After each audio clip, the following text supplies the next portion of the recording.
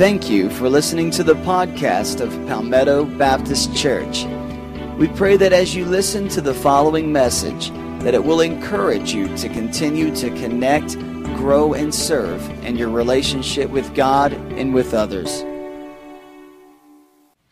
If you have your Bibles, I hope you do, turn with me to 1 Thessalonians chapter 2.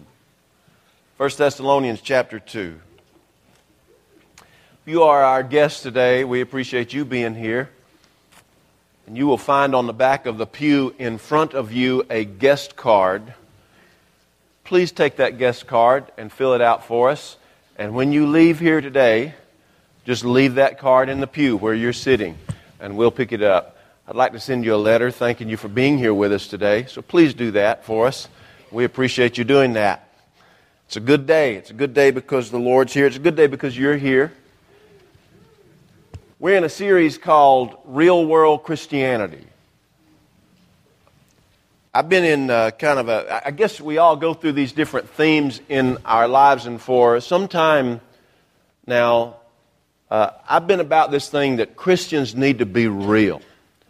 Not compromising on essential principles, but we need to be real. We need to show a real alternative to this world that is credible by this world. And we need to live our lives in such a way that Christ is credible to this world. And I wonder sometimes if we're really doing that. And so about 2 or 3 years ago, I think I preached a series called Christianity in the Real World. And here we are, Real World Christianity. You can see that this has been something on my mind for some time.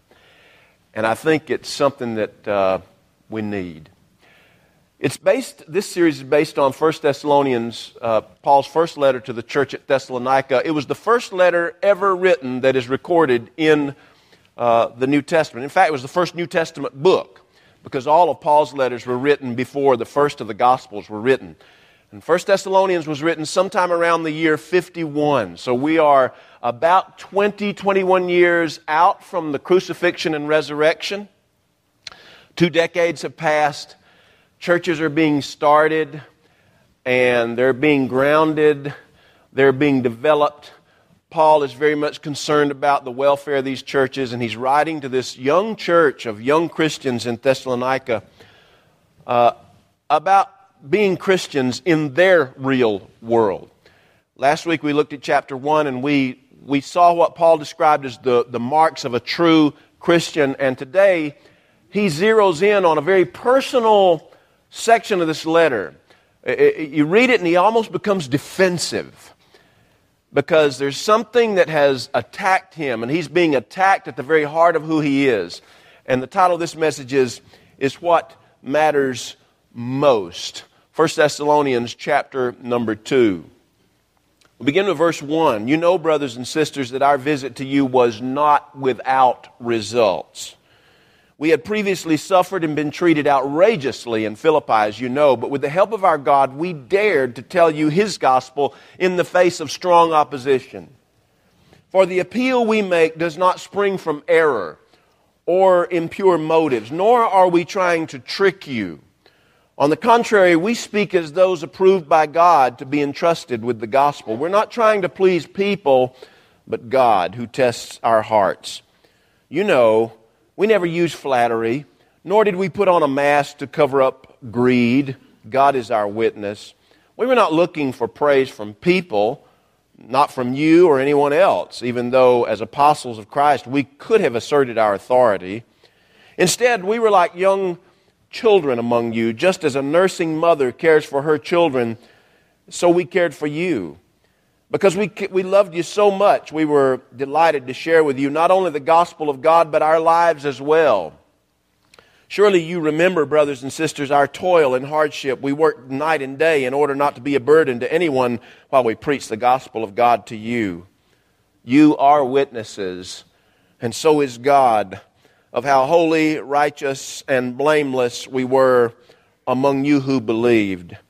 For you know that we dealt with each of you as a father deals with his own children, encouraging, comforting, and urging you to live lives worthy of God, who calls you into His kingdom and glory. Let's pray. Our Heavenly Father, You have called us to live lives worthy of the name that we bear, the name that is above every name, the name to whom every knee shall bow and every tongue shall confess, the name of Jesus Christ. You've called us to live lives worthy of Christ. And Lord, it is so important that we live in front of our families, our friends, our work colleagues, our school friends, that we live in front of those people as people who've been changed by a living Savior. And Lord, I pray that You would help us to be aware of the importance, the essential significance of living for You in a way that shines a light, not a light for people to see us by, but a light through whom people can see Jesus Christ. Oh Lord, as we come to You, we pray for people in our church family, like Emmett Gentry and Gerald Todd and Miss Barbara Browning, for Ed Johnson, for Wanda Smith, for Rebecca Summers, for Sue Ellen Kearns. We pray, Lord, for Dottie Priatko, and we pray for Joan Cordell and Jake Cordell, and for Clyde Taylor and Charlie Pace. And Lord, I pray for our church in these days, for our nation in these days. Lord, we've never known days like these. As a church leader, I've never known days like these. And Lord, we're more often than we want to admit, we're at a loss for what to do in these days. But God, point us to Your Word. And may Your Word point us to the rock who is greater than we are. And Lord, may we sense a difference in our lives, that a difference that holds us up in the face of uncertainty and hopelessness all around us. God, strengthen us by Your Spirit and by Your grace and by Your power. In Christ's name we beg of You, Lord. Amen. We live in a world that is desperate for people of character. We long for leaders with character. And what makes it so pronounced, that need that we have for leadership with character, is the fact that almost everywhere we look, we find leaders without it. We find people who seem to have no regard for character. We hear things about certain people who are in the news, and then we see polls among people who say that it doesn't really matter what the character of that person is. We also have people who have seemed to have made it their business to spread things that aren't true, trying to ruin the character of otherwise good people. I remember when President Bush was in office, there were people who tried to make him look like a buffoon. Even he says on the lecture circuit today that there were people who are amazed that he can read and that he can write and that he can speak. And of course, if you knew anything about President Bush, while he may be like me, there are times when he would stutter when he would talk. You don't graduate from Yale University if you're a fool. Pretty smart guy. It's not just Republicans. I think about President Obama. So many people, perhaps some of you, still believe he's a Muslim and that he wasn't born in this country. Really? I think it's time we start believing what is true and we start speaking what is also true, regardless of party affiliation. Today, we are in the premature throes of a presidential election, and people are thinking about character. There is so much analysis done to weigh in on every single word that every single person says, and to weigh in on every bit of their history, because we are hungry for people with character. And those people who have character are so afraid of For instance, running for a political office because they know that every single nook and cranny of their lives will be put under a Hubble-sized, not telescope, but microscope. And their lives will be unveiled. And who among us can stand that kind of scrutiny? I don't know of anybody. Let me ask you this. When you think about the word character, when character comes to mind, whose picture do you see? Of course, there will be some who will say, well, I think about Jesus. There will be others who will bring it a little closer and they'll say, well, I think about a Billy Graham or a Mother Teresa. In my own life, I think of people who've meant a great deal to my life. There's a preacher in North Georgia in his 80s named John Lummis who has a statue in my mind. He has been such an influence for godliness. I think about Fred Craddock, my mentor, who's retired and living in Blue Ridge, suffering with Parkinson's, and the impact he's had on preaching in our world. And I think about him. But what about closer people? Who do you think of when you think about character? Whose picture comes to mind? If you open up your own Webster's dictionary to the place in the C's where character is, and somebody's picture you know is there, who do you think it would be? For some of you, it's going to be a picture of a fellow who now just kind of barely moves around, named Tom Gallatt. Tom Gallatt's picture will be where character is. I think about Hugo Parkman. Hugo Parkman's picture would be where character is. I think about Rebecca Thompson. Rebecca Thompson's picture is where character is. Billy Joyner. Miss Vera Smith. Some of you didn't know her, but I'll tell you right now, you talk about a godly woman. And there are others we could name and mention whose picture would be there. Now, let me ask you this question. Will your picture be there? When you and I are in our 80s or 90s, or when you and I are gone, and people meet in a place like this, and they hear a sermon like this, and they're asked to put a picture by the word character in their Webster's dictionary, will your picture be there? God wants your picture there. And it doesn't matter. I mean, you say, well, I've already kind of messed up my life. There's no way my picture will be there. It doesn't matter where you've been. It matters where you're going. God is concerned about where you're headed. He's concerned about your future. He's concerned about your character from this point on. And from this point on, He wants your life to be such that decades down the road, when people look in that dictionary under the word character, it'll be your profile. It'll be your portrait that they see.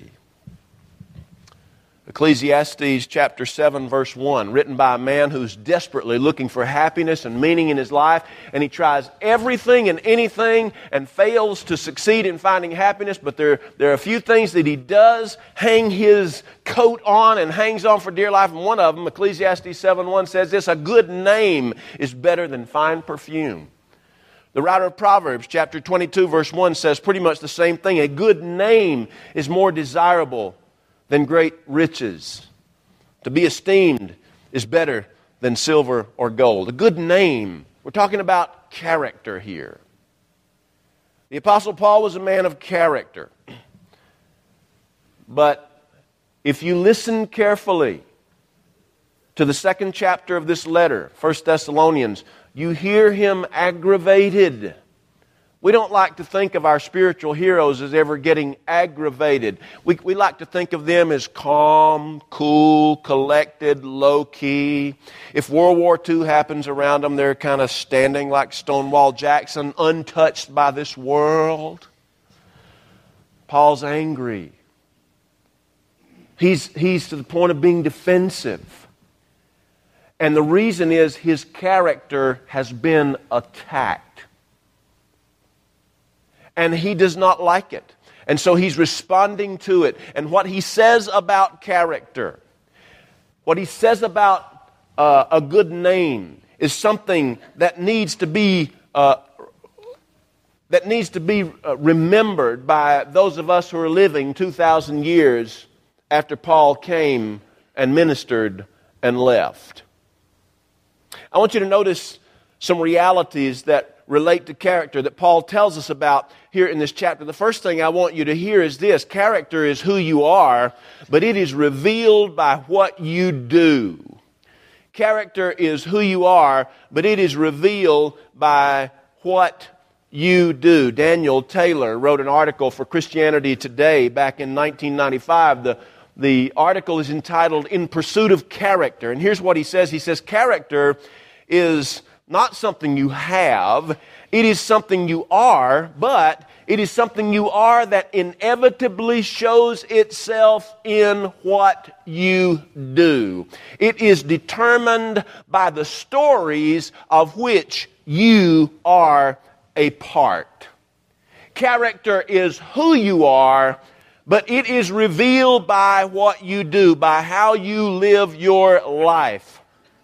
Now, Paul knew at this point in his ministry that he was a man who had character. He didn't believe that boastfully. It wasn't that he went out saying, folks, I want you to look at me, how blameless I am. That wasn't him at all. In fact, you won't hear him talking about it at all unless his character has been illegitimately attacked. And then he comes on the counteroffensive. For instance, in verse number 1, he says, "You know, brothers and sisters, that our visit to you was not without results." You see, character is revealed by what you do. And there are a number of ways that we see that character is revealed by what you do. Paul says that it is revealed by the end results that you produce. By the end results you produce. Your impact upon lives.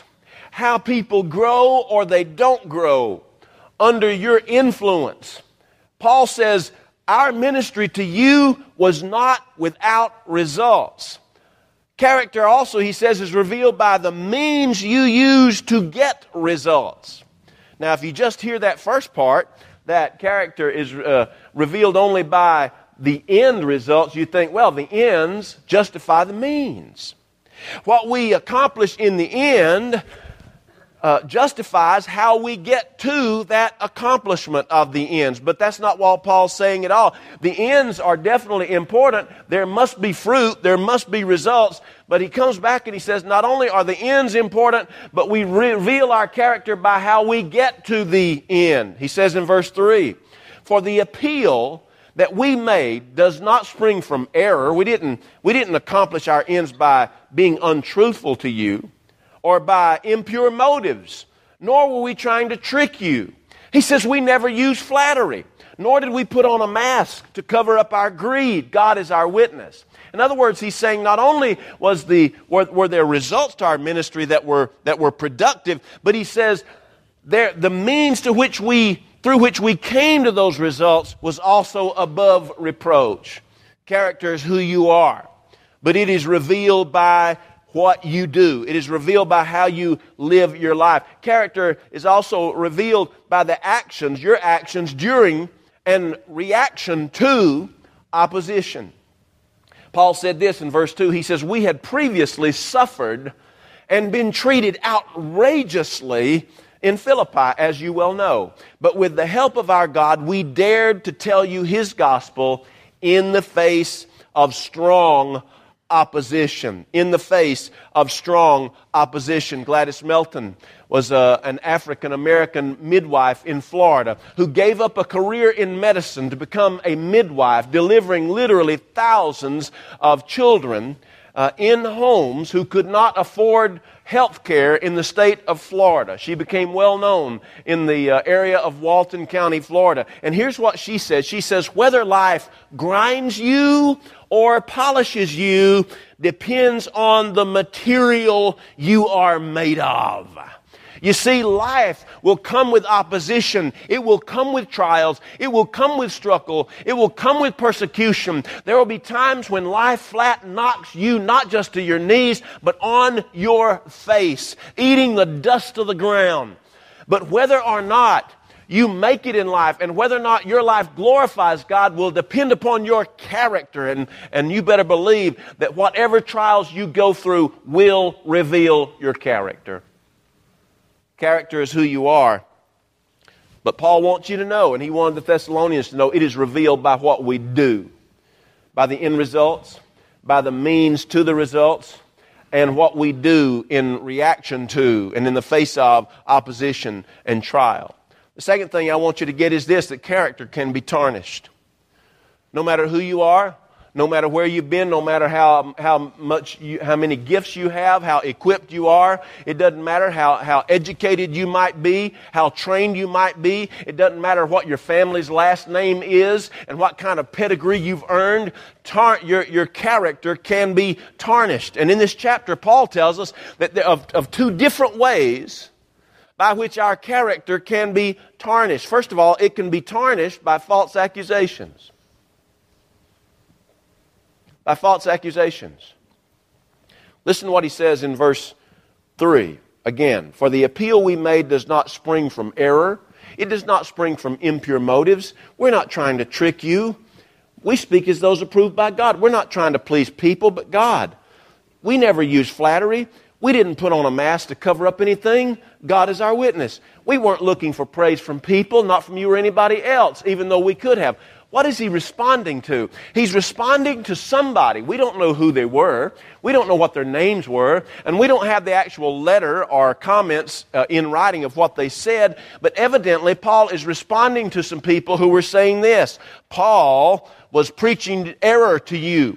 Or he was preaching, but he wasn't preaching with pure motives. He was preaching to you, but he was really trying to trick you. Oh, he was preaching to you, but he wasn't sent by God. He was sent by some imposter. Oh, he was preaching to you, but he was trying to please people, not God, and therefore he wasn't telling you the truth. They were saying he was preaching to you, but he was using flattering illustrations and flattering words. Oh, he was preaching to you, but he was trying to cover up his greed. He really was after your money. They were accusing him falsely. They were making false accusations about Paul. Have you ever been the recipient of false accusations? You probably have. If you've lived at all, you probably have. And if you've lived at all, you may have been one of the ones who initiated a false witness against somebody. We've probably all done that. Hopefully we didn't do it without really intending to hurt them. We've probably done it. If you didn't initiate one, there's a large number of Christians I know who have been glad to pass on false witness without checking it out to seeing if it was true. 2 months ago, I got an email from a preacher in South Georgia, a preacher I know very well. He was sending out something that he knew, he had to have known wasn't true. But I gave him the benefit of a doubt that maybe he didn't know. I went and did some research, and I sent that research back to him to show him that what he had sent out to about 75 people was not true.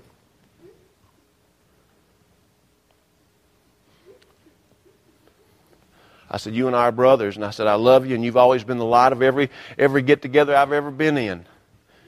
He's always quick with a joke and a smile, and he lights up every place. He's not a person who projects depression at all. He's full of light. But in this particular case, he had spread something that was hurtful of somebody else and was not true. So I sent him the correct information. Never heard another word from him. That's kind of a pet peeve of mine. If I send out something that is not true, and you know it, and you send me back a correction, you send it to me, it is my obligation as a Christian, let alone as a minister, to resend a retraction to everybody to whom I first sent that false witness. That's just my obligation as a Christian. It's yours too.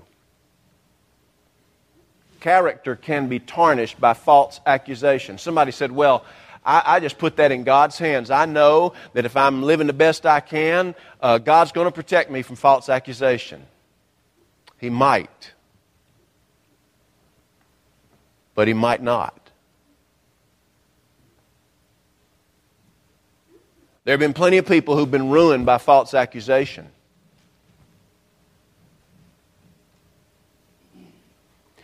But Paul says not only can your character be tarnished by that, it can be tarnished more than that by habitual unchristian behavior.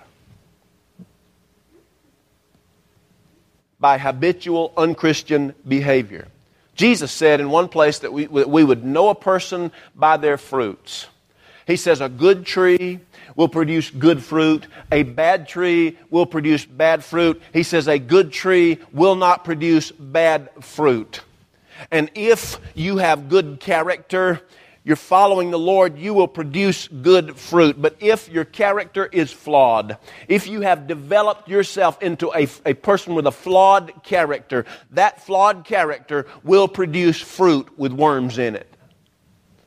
And it will not be beneficial to anybody. Your character can be tarnished by false accusation, but even more than that, your character can be tarnished by the habitual unchristian conduct that you exhibit. Number 3, Paul tells us in this chapter that Christian character is about living lives worthy of Jesus Christ. You see, there's a difference between just plain old character and Christian character. There's a difference. Plain old character is good. It includes things like honesty and responsibility and dependability and love and compassion and justice.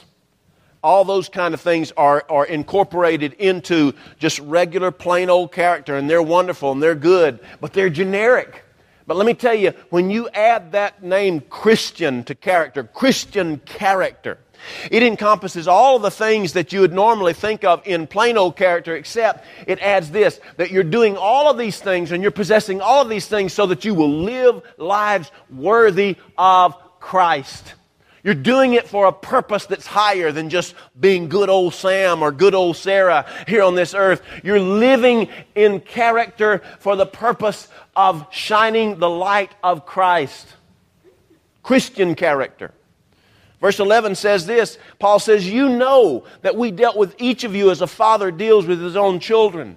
We encouraged you, we comforted you, and we urged you, to get this, to live lives worthy of God who calls you into His kingdom and glory. Our character has the purpose of glorifying God. To glorify something means to add to its weight. The Old Testament word for glory literally meant weight. We still use that sometimes. We don't use the word glory, but we use the word weight in that same way. Somebody comes up and they tell us something. And it may be somebody who comes up pretty often complaining and always complaining and whining and spouting off about something. And you know what? They can come so often that their statements don't have any, say it, weight. But when someone comes who doesn't normally come up to you and they share a word with you, someone who doesn't normally compliment you on something, but they come to you and they compliment something that you've done. And they don't tell you this every single week, but every once in a while, they will be on the other side of the church. They're not just walking by you, but they'll be on the other side of the church, and they see you, and they go out of their way to come to you and say, hey, I appreciate the way that you did that. I appreciate what you said to my neighbor. I appreciate the way that you helped this person. And I know that nobody else probably knows it, but I saw what you did. All of a sudden, that statement, that compliment has, say it, weight. That's glory. Our character should pour out in behavior that adds to the weight of God's Word. You see, when people see us in living in Christian character, one of the results over time should be that they find that God's Word has added weight because they see it lived and fleshed out in your life. Christian character is about living lives worthy of Jesus Christ. And then finally, character, good character, Christian character is worth developing and it is worth defending. Paul defended himself against the attack of his false accusers because he believed that Christian character is worth both developing and defending. And it can be developed and it sometimes must be defended. It can be developed. Paul tells us, this same Paul in his letter to the Romans, chapter 12, verses 1 and 2, he says, "Therefore, I urge you, brothers and sisters, in view of God's mercy, that you offer your bodies as a living sacrifice, holy and pleasing to God. This is your reasonable worship." And he says, don't be conformed by the cookie-cutter pattern of this world, but instead be transformed by the renewing of your mind. You say, how do I develop good Christian character? It begins with the mind. You have to focus your mind toward the things of Christ and away from the things of this world. And it is easier said than done, because the world quite often is so alluring and so attractive and so appealing, and seems to be so productive and beneficial to us. But in reality, the end result is what the writer of Proverbs says. He says, there is a way that seems right unto a man, but the end thereof are the ways of death. True Christian character that is developed not by the being conformed to the world, but being transformed by the renewing of our thoughts, is one that will produce glory to God, and it will be beneficial, truly beneficial, both to us and to others. James Whitcomb Riley has a complete work of poems. One of his poems is entitled Jim. It's about a man who died, and most of his life he worked in a sweatshop, always for somebody else, usually for no amount of money, and working longer hours than should have been allowed for anybody to work for anybody else. And he died, and some of his comrades in this poem are remembering Jim. They're saying some of the usual things that you do right before and right after a funeral. One of the men standing there added this. He says, when God made Jim, I bet he didn't do anything else that day but just sit around and feel good. Can you imagine God feeling good about having made you? Can you imagine sometime in the future, maybe somebody who's not even yet born, maybe somebody who's young right now, but sometime in the future, decades in the future, they make a statement like this: the kind of person I want to be is the kind of person, and you put your name in there. The kind of person I want to be is the kind of person Hugo Parkman is, Tom Galat is, Fred Craddock is, Billy Joyner is, Vera Smith was, Rebecca Thompson is.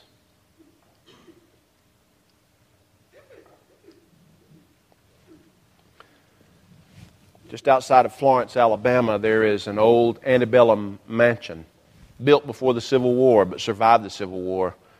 And if you go there, it's called Forks of Cypress. It's where the Jackson family lived.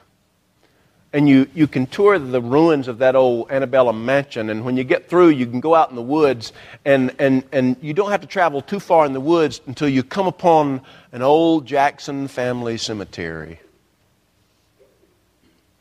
James Jackson, the father, one of the first settlers in that area of Alabama, his grave is there, and there are all kind of virtues listed on his tombstone. But not far from there is one of his sons, William Jackson. And on his tombstone, there are 5 words. 5 words. And that's all that's there. A man of unquestioned integrity.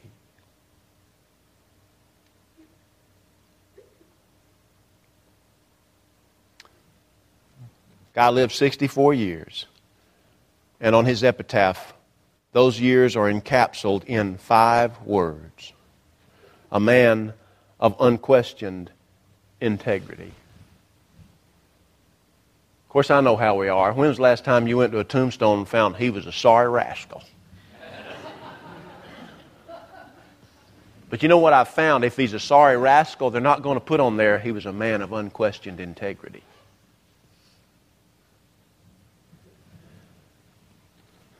There was a little boy sitting in the doctor's office with his mother,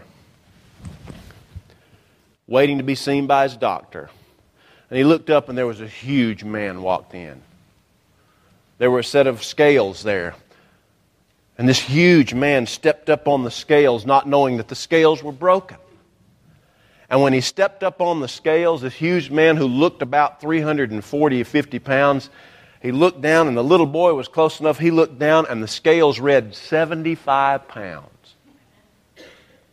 And the boy turned to his mama. He says, "What do you know, Mama? This man's holla."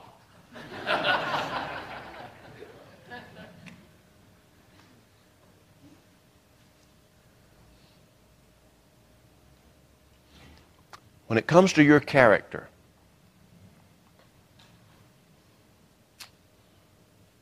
don't be found hollow.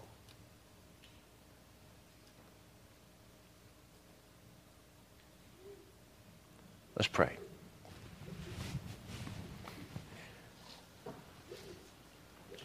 Our Heavenly Father, you call us to live lives worthy of you. Sometimes we do. Sometimes we don't. But God, I pray that on this day, on this Sunday in November 2011, we would renew our commitment to you to live lives of character. Lord, help us to cherish character like it's one of those valuables that is to be so cherished that we'll even put it in a safe deposit box to make sure that nobody is able to touch it. But Father, character is something that we can't put in a deposit box. It must be shown through our lives. Lord, I pray that you would work through us and develop in us character that you can smile upon, that can make you just sit back after you develop us and just enjoy it all day long. Lord, in this service, I pray for someone to come and receive Christ as their Savior, beginning that walk with you. Lord, I pray for someone who's a Christian to come and just, in talking to you, rededicate their lives to you. Lord, I pray for people who need to come and join this church, to just step out and make that decision to join the church today. Lord, I pray for those who are saved, but they need to be baptized in water. They just step out and come make that decision today. Lord, I pray for people who've been troubled by some concern that I don't know anything about, nor should I know anything about, but they want to come and just talk with you at the altar. It's a place where life change occurs. And Lord, I pray that it would be a place where life change occurs today. I pray in Jesus' name. Amen.